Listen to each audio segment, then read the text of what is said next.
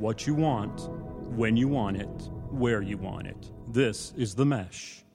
This episode of The Forecast is sponsored by Clinic Drug, located in Morganton, North Carolina, and serving the surrounding community since 1938. Clinic Drug has a large selection of Nature's Bounty vitamins, Briar Lane Home and Garden flags, Russell Stover's candies, and Thai stuffed animals. Clinic Drug offers free delivery and 24/7 unparalleled service. Clinic Drug turns no patient away. For more information, call them at 828-584-0741, or you can find them on Facebook or go to their website, www.clinicdrug.com. Your health is our priority at Clinic Drug.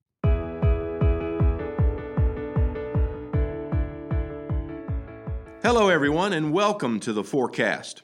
We are your connection to the who's who in the game of golf. We hope to make you laugh, learn to win, as well as grow your golf IQ.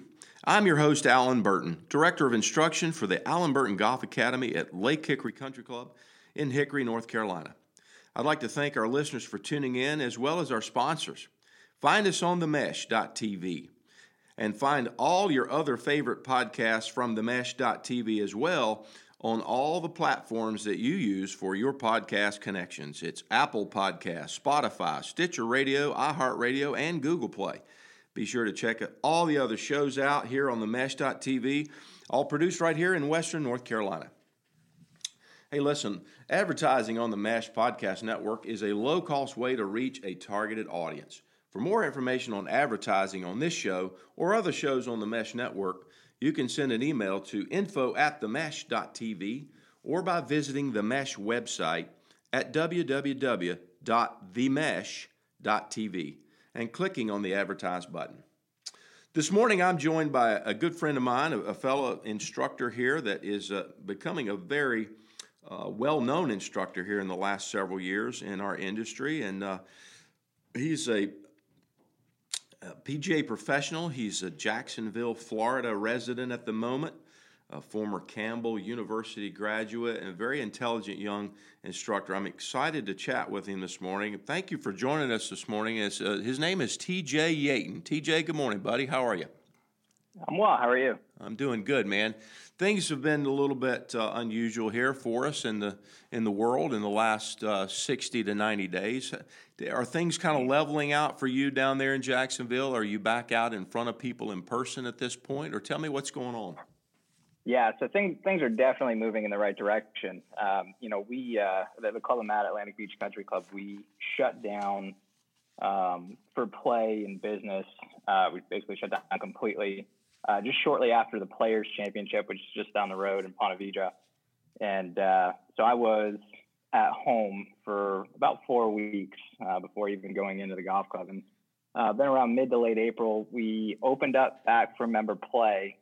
And over the last 4 weeks or so, we've started creeping back in towards normalcy. I got back to lesson tee last week. So I hadn't given an in-person golf lesson in about 4 weeks. And I just got back to teaching last week. Yeah, it's been a definite alteration in how we operate, and I know for myself, very similar situation, maybe just a few weeks more than that. But you've always used technology, so you probably fell very comfortable into video analyzation of students, and working remotely is probably something you're very comfortable with, I would assume. Tell me how you adapted to that situation, and what tools did you utilize primarily? Yeah, sure. So, ironically enough, even being an early adopter of technology, I hadn't moved into the online side until we closed as a golf club. So, I've always had students, all over the place, and always had, somewhat of an informal way of communicating with those students, such as, just text message and occasionally a FaceTime. Mostly they just shoot me over some video, and I would just send them a message back, or maybe shoot them a short video. But when this whole thing started, you kind of, for me, I've never gone longer than 3 days without giving an in-person golf lesson. So all of a sudden be faced indefinitely without being face to face with somebody, it kind of gave me pause, and made me reflect on what could I do and what have I missed out on over the past few years as far as getting into the online side of it. And so when this whole thing started, I ended up getting into doing some Zoom stuff, doing some online lesson stuff using a couple different platforms, Skillist, and then got involved with Course Kings there. Really, it just, kind of forced me to pivot into a little bit of a different direction. I think, it kind of forced us all to, in the instruction side to get a little bit more creative and find some various ways to stay in touch and communicate with students and, try to keep the interest in golf going. Yeah, definitely a challenge. I know you sound like you're very similar to me in that I like being face-to-face with my golf students, with my clients. I don't think there's a replacement for a human connection and being in the same physical space as your client and developing what I think is a very important relationship. There's a big part of it. Do you agree with that? Yeah, 100%. One of the things that I've learned over the last 4 or 5 years, or really since I got more and more into teaching and the coaching side of it, is realizing that we're more in the people business than the dissemination of information business. And for me, that was kind of a fundamental shift in thinking as far as how I interacted with a student, and really when I took that side of it and realized we're more about dealing with people, it was actually kind of a shift for me to get away from potentially doing anything online. I didn't do a whole lot of video content. I didn't do online lessons like I mentioned before, simply because I didn't feel like that was the direction I wanted to pursue. I like the face-ons, the one-to-ones, the small groups, the golf schools. It was about being face-to-face, like you said, and I really enjoyed being around people. I think that's a big reason for me to pursue teaching, and kind of why I got into it in the first place. Yeah. So being around people for me, being one-on-one with people was a huge influencer for me to kind of go that route. Yeah, one of my most despised terms of 2020 is social distancing. I think it's such a disservice to the human race to even say that. I think we are social creatures as humans, and I think you're right. We are in the people business and developing relationships with our clients. I mean, being in person, you can read the body language of your student. You can understand if they're stressed. You can understand if they're comfortable. It's our job as coaches to read that and to feel if that student's comfortable or not. It's difficult to do that through a text. Sometimes the texts are the most misunderstood forms of communication that we utilize, and you got to be very careful with text so that they're not. So I think that's a challenge for us when we're taking one of our very significant and important skills away from us as humans, and that's to connect. It's difficult. So, it's been a challenge, but I'm glad we're kind of breaking on the other side of it for sure. Sure. Yeah, so with things down in Jacksonville getting back to normal, kind of give us an idea of how your day might go and what type of golfers you see predominantly. I know you work with a number of really, really talented professional golfers. Tell us about some of those and just kind of give us an idea who your student base is. Yeah, so I'm fortunate that I get to teach all range of players. And as long as I get to do this, I hope to continue to do that. I teach everybody from the very high handicapper down to very recognizable names on the PGA Tour. And really my days pre-pandemic would literally range from teaching a tour player to teaching a 30 handicap and everything in between. I mean, literally in back-to-back sessions would have, wildly differing, abilities between players. Mm-hmm. Interestingly enough, during the pandemic, my days are a little bit different. I was very fortunate that, my golf club, Atlantic Beach Country Club, came to me and said, hey, we're closing. We're not going to be able to let anybody, teach as far as any of the professional staff goes. And we know that's kind of what you do solely. Would you mind taking a small role in the operations side until we can get back going? For me, I've never not had a job. It's been probably 22 years since I've hadn't held a position where I was working. And, for me, given that opportunity, was very exciting. I've been in an operational role in a golf facility in, 15 years. So, fortunately they let me start. So I got to be on the first hole, and I got to, see members and talk to members and engage with members, and really everything I love about teaching. They kind of allowed me to be in a role where I could continue to be around people. So I would literally do that for 6 hours a day, about 6 days a week.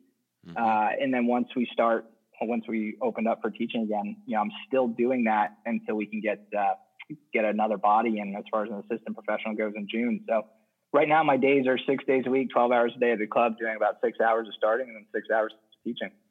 Yeah. Long days for sure for the golf professional.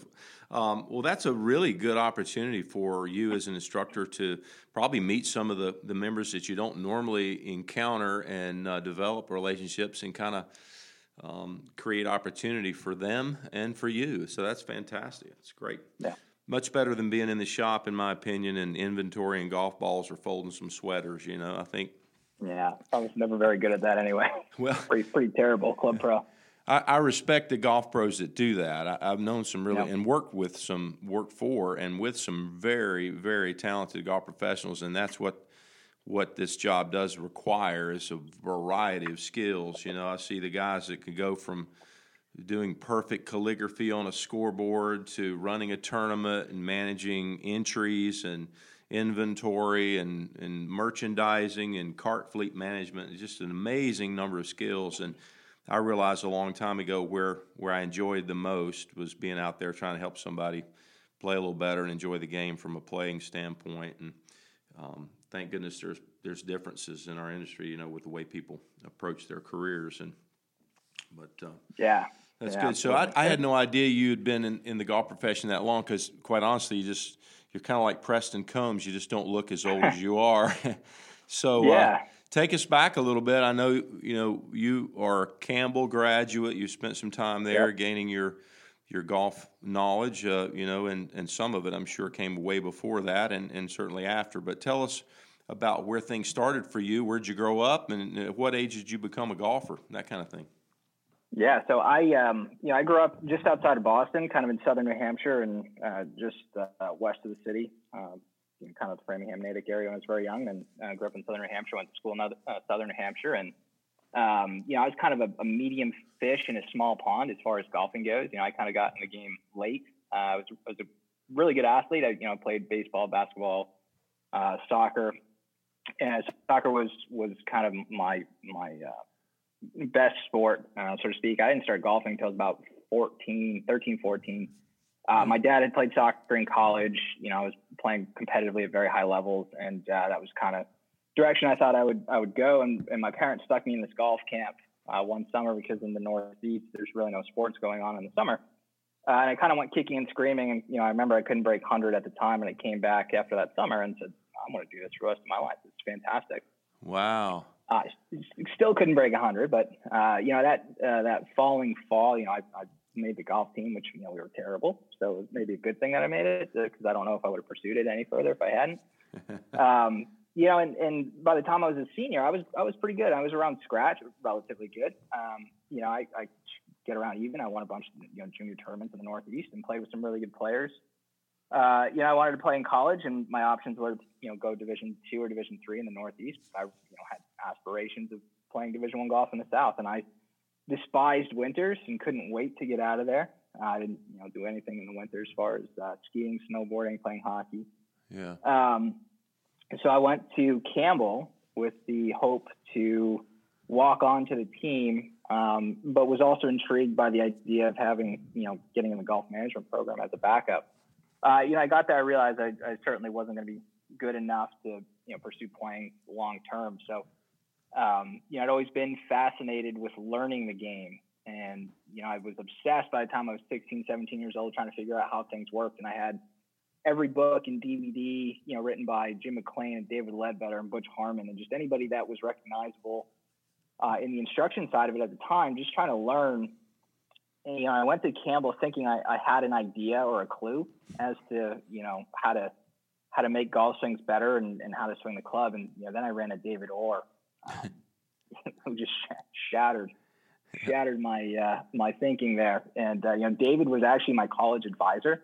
Yep. And at the time, David was a full swing teacher. He wasn't into the short game putting side, right? I mean, he was in the full swing, and I started hanging out with David. I was lucky enough to be his assistant for the 4 years I was there. His assistant last 3 years I was there. And David introduced me at first to the golfing machine, right? A book that I had no idea. It was kind of the first attempt of organizing information, as far as technique and mechanics was concerned, and try to apply some science to the golf swing. So I got really into the golfing machine. That first year I was at Campbell, I actually went out to Portland, Oregon and did the certifications with Joe Daniels, the owner of the golfing machine. Mm-hmm. And, I remember coming back in my last day of my freshman year. I was hitting golf balls on the range, and David's house is right there on the back of the range. And, David ran to me and said, well, it's cool that you learned golf machine, but next year I'll talk to you about Morad. And he walked away. and I remember sitting there on the range, and, Morad being the Mac O'Grady, information and his way of teaching. I remember sitting there thinking, like, what the hell is Morad, and why hasn't he mentioned it until now? And how do I learn more about this? Mm-hmm. So being around David, I got very early, 18 years old, introduced to the golfing machine, and then I got introduced to Mac O'Grady, and I spent 5 years working with Mac O'Grady, and just being around Mac O'Grady and meeting all the other teachers that were going through the same level of education I was, it put me in touch with basically a who's who of golf instructors. And from there it was into the technology side, because a lot of those golf instructors that were into the golfing machine and into working with Mac O'Grady were also early adopters of technology. So by the time I was 20, 21 years old, I had been exposed to the highest level of information that you could possibly be around at that time. Right. And from there, it just kind of springboarded me into teaching. Well, that's really interesting. I think with, an opportunity to be around people like David and Mac O'Grady and those types of people, at that young of an age is pretty special, because that's not always the case. But in today's world, we have that information more available than ever. I'm much older than you, and I think it was difficult for me early in my quest to become a golf coach or golf teacher to find that type of information. But I think as coaches, we all become students pretty early in our career, and our interest and our passion takes us down the rabbit hole, so to speak, and there's a lot of rabbit holes, a lot of digging. Yeah. And it just keeps going. So that's the fun thing about this industry, I think, is there's so much to know and so much to learn, and so many bright people in this business that are driving information every day and turning new pages, and hopefully to help golfers. And we're accused, a lot of us are accused of being over technical and trying to make it more difficult for the golfer. But what's your take on this, and how do you deal with it? And kind of give us your perspective on how you discern science from fiction, or what does a golfer need to understand about their golf club from the scientific aspects that are going to make them better? Yeah, in short, not much. Yeah. Not much. I never really understood this argument about, being overly technical as far as, what we can learn from an instructor side. I understand it, when you're talking about teaching and coaching a student in front of you who doesn't need to have a high level of understanding. They need to have some basic level of understanding, because they need to understand to a small extent, at the very least, why is this happening, and how can I make adjustments, and how can I self-coach, when I don't have, Alan or TJ standing right there. So I think it's really important for the player to have a functional understanding of what it is they do. But as far as the coaching side of it goes, what's the alternative to not knowing, right? You're just guessing at that point, right? And fortunately, we have so much information, good information, practical information that can help coaches. I don't understand, why somebody wouldn't want to learn more about it. I think personally, and, I could be wrong, but I think people are just a little bit afraid. They're a little intimidated. Sure. I think for a long time in this industry, good players were the teachers and the coaches, and they just tried to articulate what it is they did and what they felt. And that may help some, and it's probably not going to help most. But it's somewhat of a guess at best. And that's what I got tired of as a player is I didn't want to have somebody give me their best guess and what they did. I don't want to know what they felt and what they thought. I wanted to know how does this work and how can I best help anybody that's in front of me, not just a player that, is a good player, a bad player, or high IQ golfer, low IQ golfer. I mean, I wanted to help the full spectrum of players. And I think, we're in a great era where technology is now more affordable. It's more attainable. The information is more attainable. It's you just scour the internet and find a very simple explanation about a very complicated subject. So I don't think there's any excuse anymore for, coaches or players to be intimidated about it.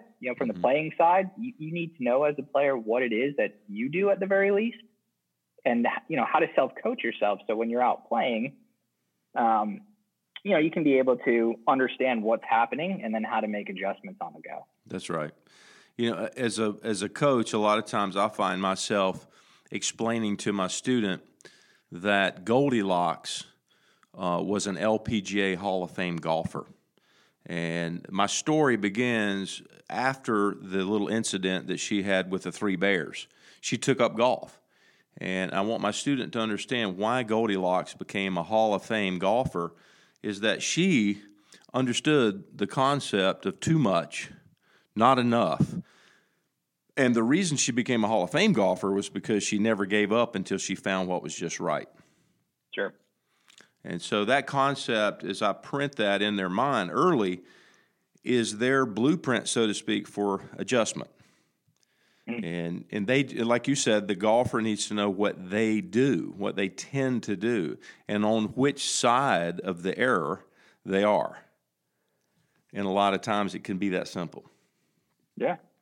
So, but yeah, that's our key, way to do it is communicate to them. Yeah, you're under, you need to be over. You're weak, you need to be strong. Your ball position is too far forward, it needs to be further back. It's too far back, it needs to be further forward. I mean, how many times do we stand on the lesson tee and give an opposite lesson in succession lessons? I was just telling this guy over here, he's, to put his ball more forward in his stance. Just the next person, I'm telling them to put it further back in their stance, whatever it is, right? So it's always, absolutely. It's what we're doing, and just guiding players to some neutral zone where they can halfway perform instinctively and repetitively and simplistically, and find their ball in the short grass. So, it's oversimplification of it for sure. But sometimes that's the way it goes.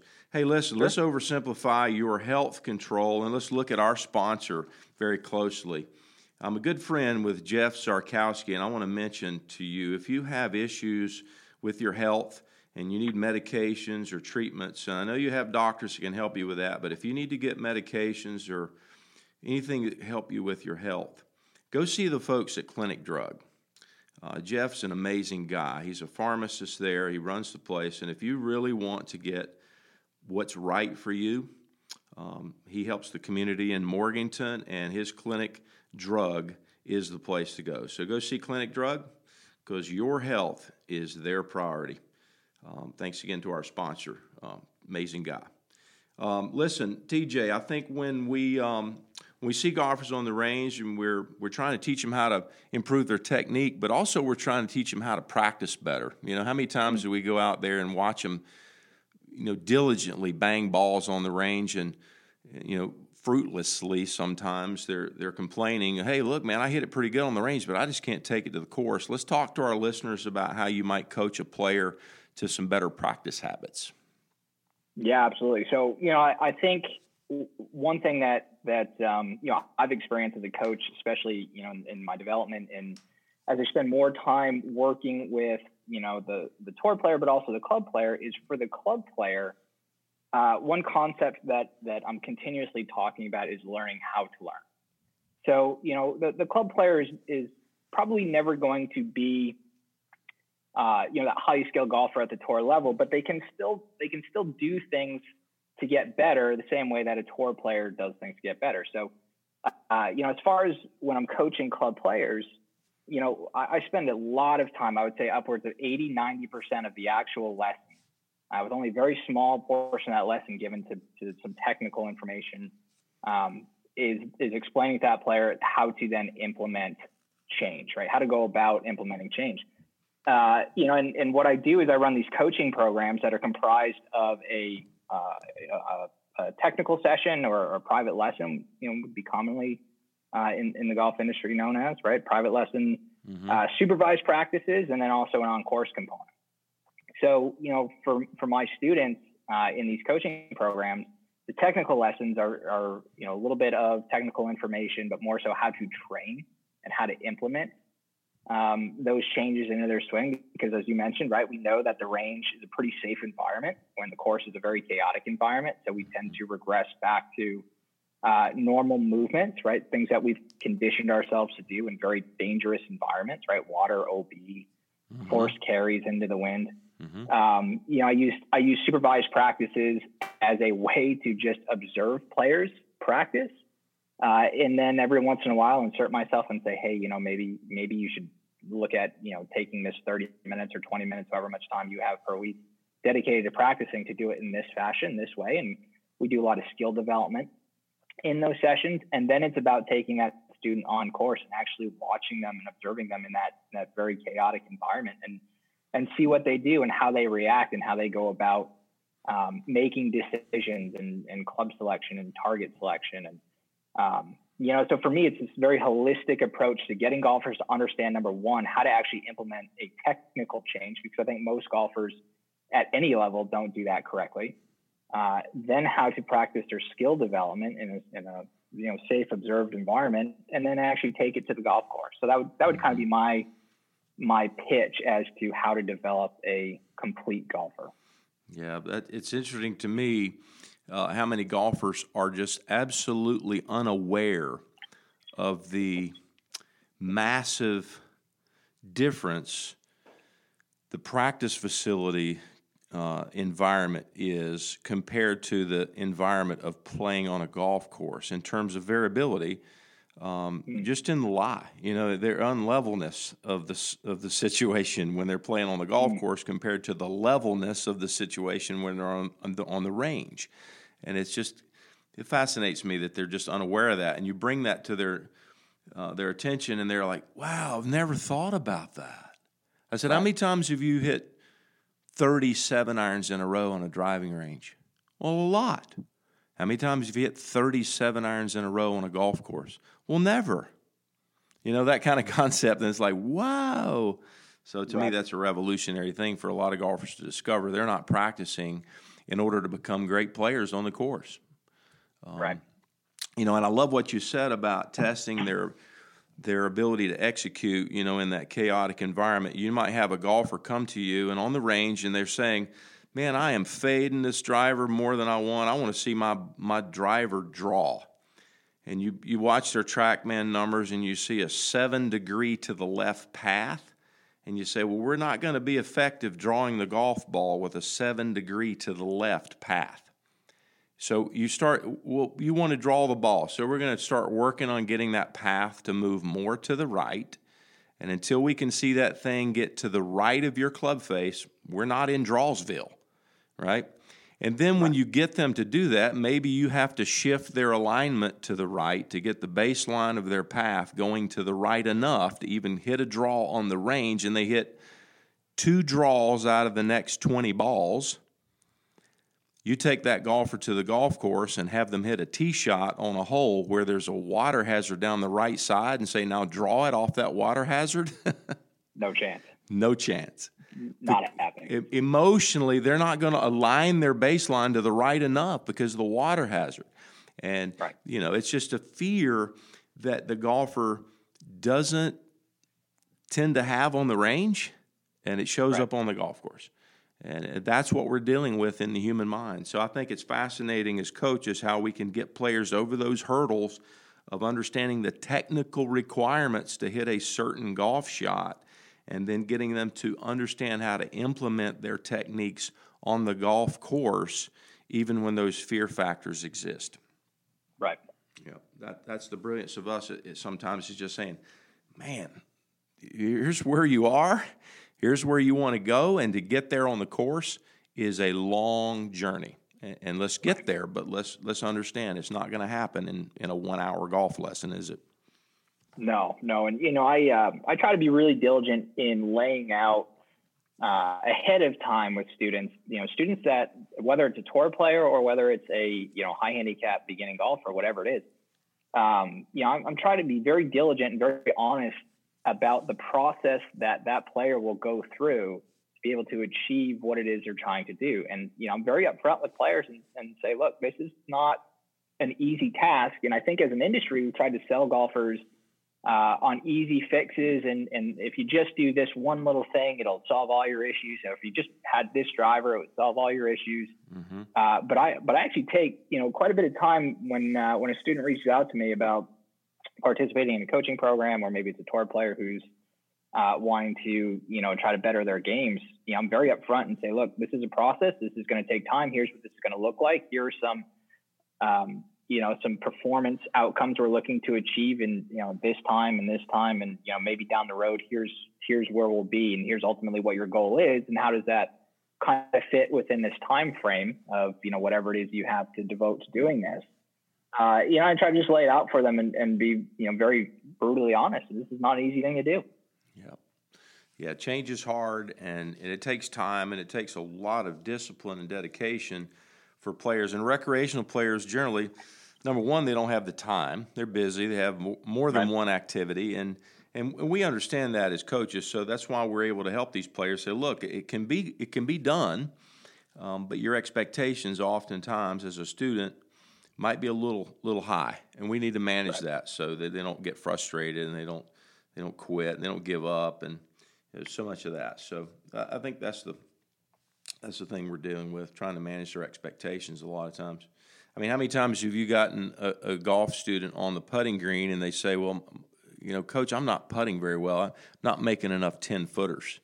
You say, well, let's give you a question to see what your thoughts are. If you played golf and you're a really good ball striker and you had, let's say you hit 10 greens in regulation and you were awesome that day and you had 10 footing in 10 times in your round. Every green you hit it inside of 10 feet or at 10 feet. How many did you make? And they'd say, maybe 3 or 4. You say, well, yeah, that's pretty close to the PGA Tour average. Right. And they go, what? Yeah, you're putting pretty good, man. 4 out of 10 is the PGA Tour average. So, again, they just don't know the statistics to understand what good is. Right. Yeah, and why do you think that is? Why is the golfer's expectation so high? The recreational golfer in particular is so high. What do you think causes that high expectation?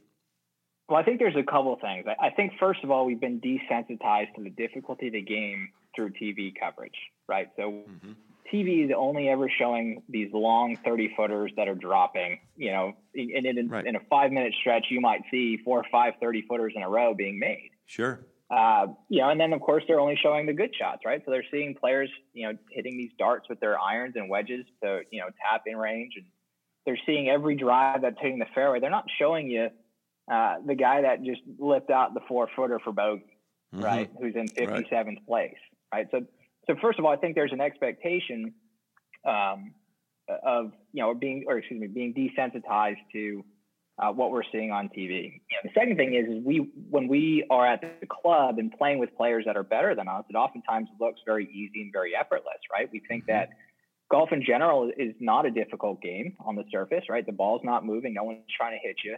Right. It's not doing anything to make a swing. We see better players do it, and there's this appearance of being effortless, and there's this appearance of being easy.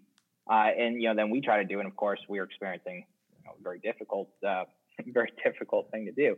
Yeah. And I even find this at the tour level too, right? I mean, I've had tour players that, and by the way, they're not any different than club golfers. They're just doing it at a different level. Yeah. I'll have tour players that are playing with somebody who has a strength that they don't have. And the only thing they're finding is their weaknesses. in everybody else's strengths.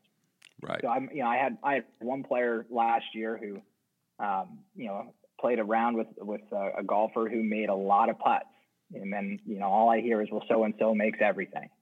Well, it's not the reality, but that's he's looking at it through his lens, right, of not making enough putts. Right now, he was putting average. He wasn't good or bad, but sure. he was just experiencing playing with someone who was kind of a statistical anomaly for a moment. Yeah, the tour players, they get that one round with that player that was hot that day, and all of a sudden he makes everything. Well, he did that day. Right. He shot 63 that day. Well, he hadn't shot 63 in 9 months. I mean, right. He was having his great round, yeah. Yeah, followed it up with a 74 the next day and made nothing. Exactly. But he wasn't paired with them because they shot different scores and got repaired. Of course. Yeah, and that's what you're dealing with. And, I mean, with all the statistical data that's available, certainly at the PGA Tour level with strokes gained, putting, and are the players that you coach, are they looking deeper into this information to really understand that and help adjust, or do you have to do that with them? I mean, it depends on it depends on the player. I've got players that are highly analytical and delve deep into their statistics and ask very, high level sophisticated questions about their statistics. And I have players that don't look at them at all, or maybe we'll just look at a specific category that they're trying to improve. Yeah. So as a coach, right, you wear many hats, and one of the hats I'll wear with club players and tour players is the statistician, and go through rounds and quarters and months and years looking at statistics with these players and trying to help them sift through and there's a lot of them, right? So try to help them sift through what's important, what's not, what's relevant to their game, what isn't. Right. And then again, just like you said, kind of shaping their expectation to where do you need to be, right? You might have a ball striker who hits it 1,000,000 miles, but is producing a pattern that is not great for hitting a soft pitch shot, right? So you often see guys that hit it far are not typically great wedge players because those patterns for hitting a soft wedge and hitting a drive 300 yards are very different. Mm-hmm. So you might need to help that player understand, look, if you're just average in this category, you're going to be really, really great. You don't need to be number one, or you need to be in the top 10. You just need to be a little bit better and just be average. Be an average wedge player, and then ball strike is adapt. Now, that's a great way to look at it, because it's oftentimes the golfer who does hit it 320 yards off the tee that on a relatively short golf course, he's going to have a lot of soft pitches into those par fours. He's not going to convert a lot of birdies as a result of his weakness in that category of his game. So, yeah, that's a very good way to look at it. So you've, your talents as a coach and a teacher have brought the attention of a team of instructors. They've brought you on board to be part of this new organization called the Course Kings. That's started by Jeff Smith out in Las Vegas, another good buddy of mine. He's brought you on board. Tell me how that relationship took place, and you coming to their team as an instructor. What opportunity has that created for you? Yeah, so Jeff actually, I've known Jeff a long time now, and Jeff approached me a couple of years ago and said, hey, I'm looking at doing this online platform. I think there's a need in the industry. There's obviously a lot of information being put out on the internet, but it's hard for the average consumer to sift through and find what was good, what wasn't good, what applied to them, what didn't apply to them. Jeff had this great idea to organize it somewhat in a masterclass fashion, and present it in a very simple, understandable, affordable way for the average consumer. Mm-hmm. And so he asked me a couple of years ago about this idea, this project that he had. And I said, look, Jeff, I think it's a great idea, but at the time I was doing, 12 hours a day, 6 days a week, lessons and playing lessons and practices, and I didn't feel like I had time to do this. And to be honest, I didn't feel like this was a venue or a road I wanted to pursue, path I wanted to pursue. Simply because I believed at the time that coaching really was the face-to-face, the one-on-ones, the small groups. I didn't think that was for me. So I kind of blew him off a little bit, and he grabbed a couple of really good instructors early and got him involved and grew this thing well over the last couple of years. And I ran into him at the Players this year. And we had dinner And of course, I think this was a Tuesday night, and we had dinner, and Jeff said to me, he said, "Hey, would you have any interest in this?" And I said, I don't know. I said, I think, for now I'm still doing this teaching thing, and I'm still doing the one-on-ones. And literally 2 days later, the players ended on a Thursday, and the whole world just came to a stop. Mm-hmm. And Jeff sent me a text and said, how about now? I said, it appears my calendar has just opened up a little bit. Maybe I can do this. So I pulled the camera out and started shooting some video content for him. And, it's been great. I mean, I've loved every minute of it. I like getting in front of a camera, and I like talking about subjects that I want to talk about. And, I think as I do it more, I get a little bit better at it. Obviously those guys are professionals at it, Jeff and Shaheen and Jeff Pierce, Preston, those guys are fantastic at it. But the more content I shoot, the more comfortable I get in front of the camera, the more fun I think it is.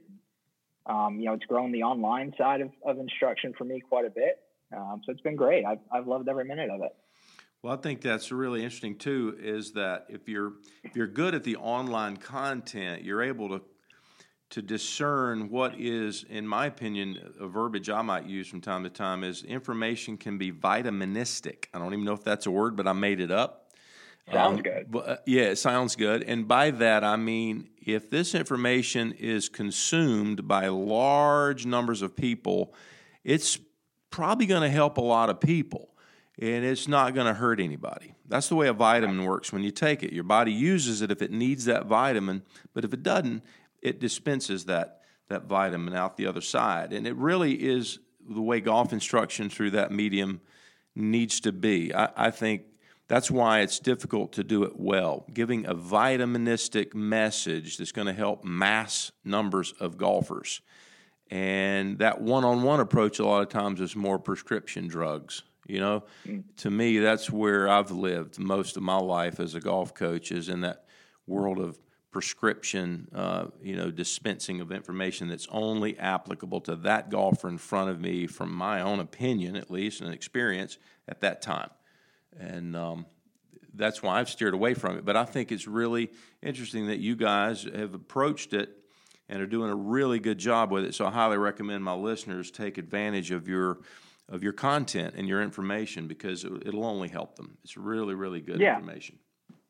I think so too. Yeah, and it's difficult because the World Wide Web as it is today is a massive amount of information, and some of it maybe not necessarily applicable to that golfer that gets on there and goes down the rabbit hole in search of the next secret. So I definitely recommend. Absolutely, and with this pandemic, right, that we've all been kind of thrust in a situation where we have a lot of time, and there's certainly been a kind of an influx of information, through all the social media and YouTube and internet and Instagram, the whole deal. So there's definitely a flood of information coming from a lot of different directions. And I think what I like so much about Course Kings is the way it's organized and presented, so it's very, very digestible for the consumer. Yeah, the common, thing a golfer's trying to do, if they're a high handicapper and they've just started, they probably slice the golf ball, so they'll go on the internet and go into Google and search for "fix my slice." Well, the golfer doesn't realize there's a lot of different ways to slice a golf ball, and a lot of different types of slices. I mean, there's a slice where the face is left of the target. There's a slice where the face is to the right of the target. A lot of different ways to slice a ball, and not just one way to fix it. So that's the danger there. So in getting that information correct to that golfer, it's always going to be a challenge, but certainly the way you guys are doing it, I think, is the best way to do it through that medium. So Good job, man. Good job.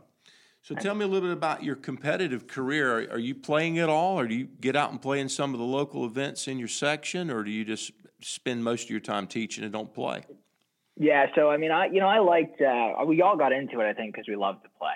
Right? There's no doubt we all wanted to play. This was an avenue for us to play more, beyond the scholastic, the college and high school level. And as I've gotten older, and relatively speaking, I've gotten older. And we've got an 11-month-old now, and My wife and I and our 11-month-old, priorities change a little bit, and I still love to play. And,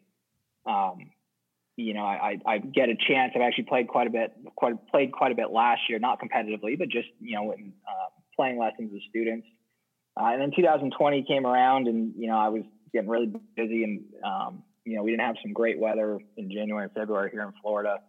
Didn't play all that much, and then was traveling quite a bit. So I played one, and then of course the world ended, so I've played one time in 2020, but I still like to hit balls, and I like to practice, and I try to squeeze in a session when I can. But I haven't had a chance to play all that much. And then when you're not playing all that much, playing competitively doesn't make a whole lot of sense. But for me, honestly, my priorities have changed, not only, having a family, but my enjoyment now in the game is more derived from helping others than it is playing. And some may agree or may disagree with that sentiment, but I much rather be on the lesson tee, with somebody, trying to help them get better, because I just find that more enjoyable now than actually playing the game a little bit.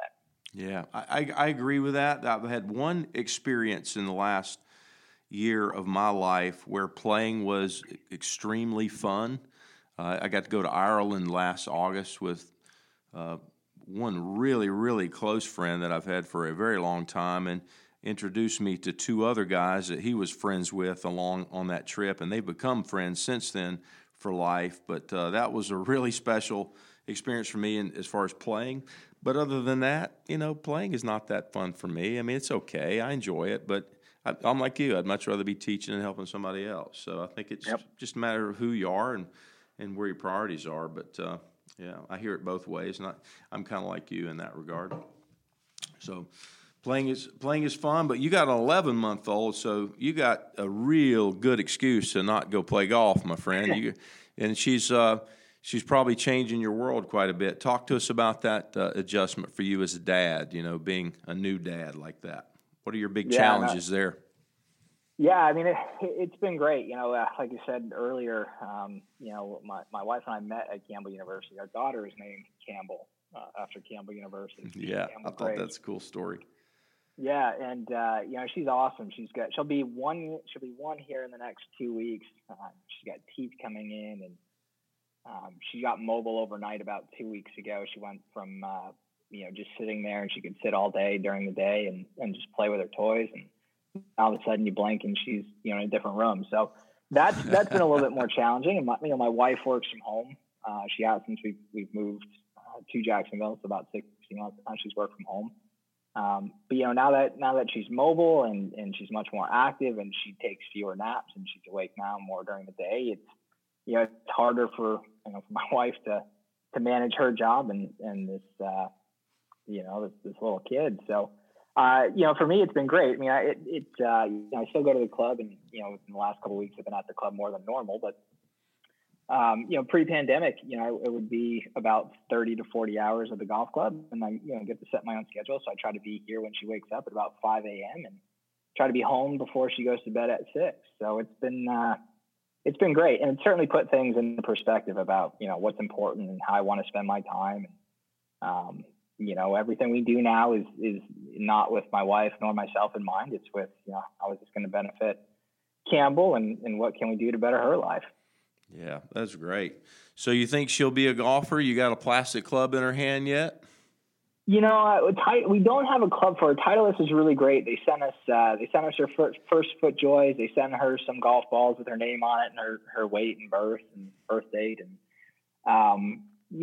she if she wants to play golf, that'd be great. I mean, I think she comes to the club, and, my wife and my daughter get to have lunch with me at the club every once in a while. And, we live a mile from the course, and the club is great as far as letting us use the facilities. And when my daughter's old enough, she can go hang out there. And my wife and Campbell will use the pool, and hopefully get her in some of our junior programs. But I don't know if I want her to sample all the sports. I want her to be a good athlete, and I want her to figure out for herself what she loves to do and what she wants to play. But there'll definitely be a golf background for her if she wants to go that route. I mean, she's she's already kind of got, you know, a little head start on that side. But yeah, whatever she wants to do.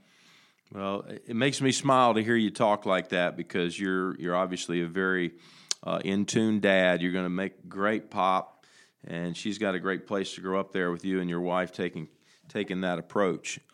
Yeah, so many golf professionals sometimes, you know, they push the game on their kids, and I probably did that a little bit, and then you kind of back off and you go, wait a minute, let them figure out if they love it or not, because they won't do it for very long if they don't love it. So, yeah, that's great. Good way to be. I think, yeah. I mean, you know, you would know. I mean, right? We've all taught really highly competitive juniors, and we've seen parents be really, really tough on their kids at times. You know, and there's a burnout level, you know, for kids that are really highly skilled, and yeah, they get to a point where they just don't want to do it anymore. They don't find enjoyment in it. And I kind of got that way with soccer a little bit when I was a kid, and it was never thrust on me where my parents forced me to do it. I just fell out of love with the game because, you know, it became too much work at a young age. And, you know, I think it's great for kids to sample sports. I don't want her to specialize in anything in particular. I want her to try a lot of different things and a lot of different sports and just become a well-rounded, you know, athlete if she wants to play sports. And then if she wants to decide later on, you know, let her pick and let her go whatever she wants to do. Right. And it might not be sports if she wants to do it all. And, right. And, you know, you're ready for that as a parent. So certainly that's the possibility. They may choose, you know, to be something other than an athlete, and that's okay, because happy is what we want as parents, I think, for our kids, and their own successes will make them happy. So, right. Yeah, great conversation today, TJ. I really appreciate you taking time out to join us, and under the circumstances, I hope things continue to improve for you there in Jacksonville and the world around, and we can kind of get back to what we do in a face-to-face environment. Are you going to try and travel with some of your players there as they start back into the competitive arena here? I understand that's going to happen in your neck of the woods around June there with the Corn Ferry Tour picking up at TPC Sawgrass, from I understand correctly. You going to be able to travel some? Yeah, so I haven't heard anything from the tour about, you know, player support being allowed or not allowed to go to these events. You know, and being, you know, Corn Ferry is a little different than the PGA Tour because there's such small fan attendance at these events that I can't imagine the social distancing would be an issue. But if they allow me to go, I mean, you're right. We've got Sawgrass just down the road. We practice there on Mondays when Atlantic Beach is closed. It's about 20 minutes from here. So we got two events at TPC, and then we've got an event down at the King and the Bear down in St. Augustine, which is about 40 minutes or so from here. So, you know, hopefully the tour allows player support, and, you know, hopefully I can get out there and hang out with some of the players. But if not, you know, we're doing some good work here and hopefully just trying to get ready for those events and get off to a good start once the season gets going again. Yep. Very good. Very good. Well, I tell you what, man, good luck to you and your players and your continued success in all the coaching you're doing there and the online content as well with the Course Kings. And just want to thank you again for being with us this morning, man. It's been a great conversation. Tell our listeners how they can reach out to you and say hello, and how do you like to communicate with folks if they want to connect to you? Yeah, so you can find me on Twitter at TJ Yeaton Golf, and Instagram also at TJ Yeaton Golf, TJYEATON Golf. And then they can always, you know, shoot me an email at tjyeaton@yahoo.com. Very good. Listen, do that, listeners. Reach out to TJ and connect. If you're ever in the Jacksonville, Florida area, be a great stop, and you can hang out with somebody who's probably one of the brightest minds in the game right now and get some information to help you. This has been our show, The Forecast. I'm thankful again to TJ Yeaton for joining us. Listeners, appreciate you tuning in. It means a lot to me that you give a listen to our show. And we can ever help you. You know how to reach us. I'm Alan Burton, and this has been The Forecast. You've been listening to The Mesh, an online media network of shows and programs ranging from business to arts, sports to entertainment, music to community. All programs are available on the website as well as through iTunes and YouTube. Check us out online at themesh.tv. Discover other network shows and give us feedback on what you just heard.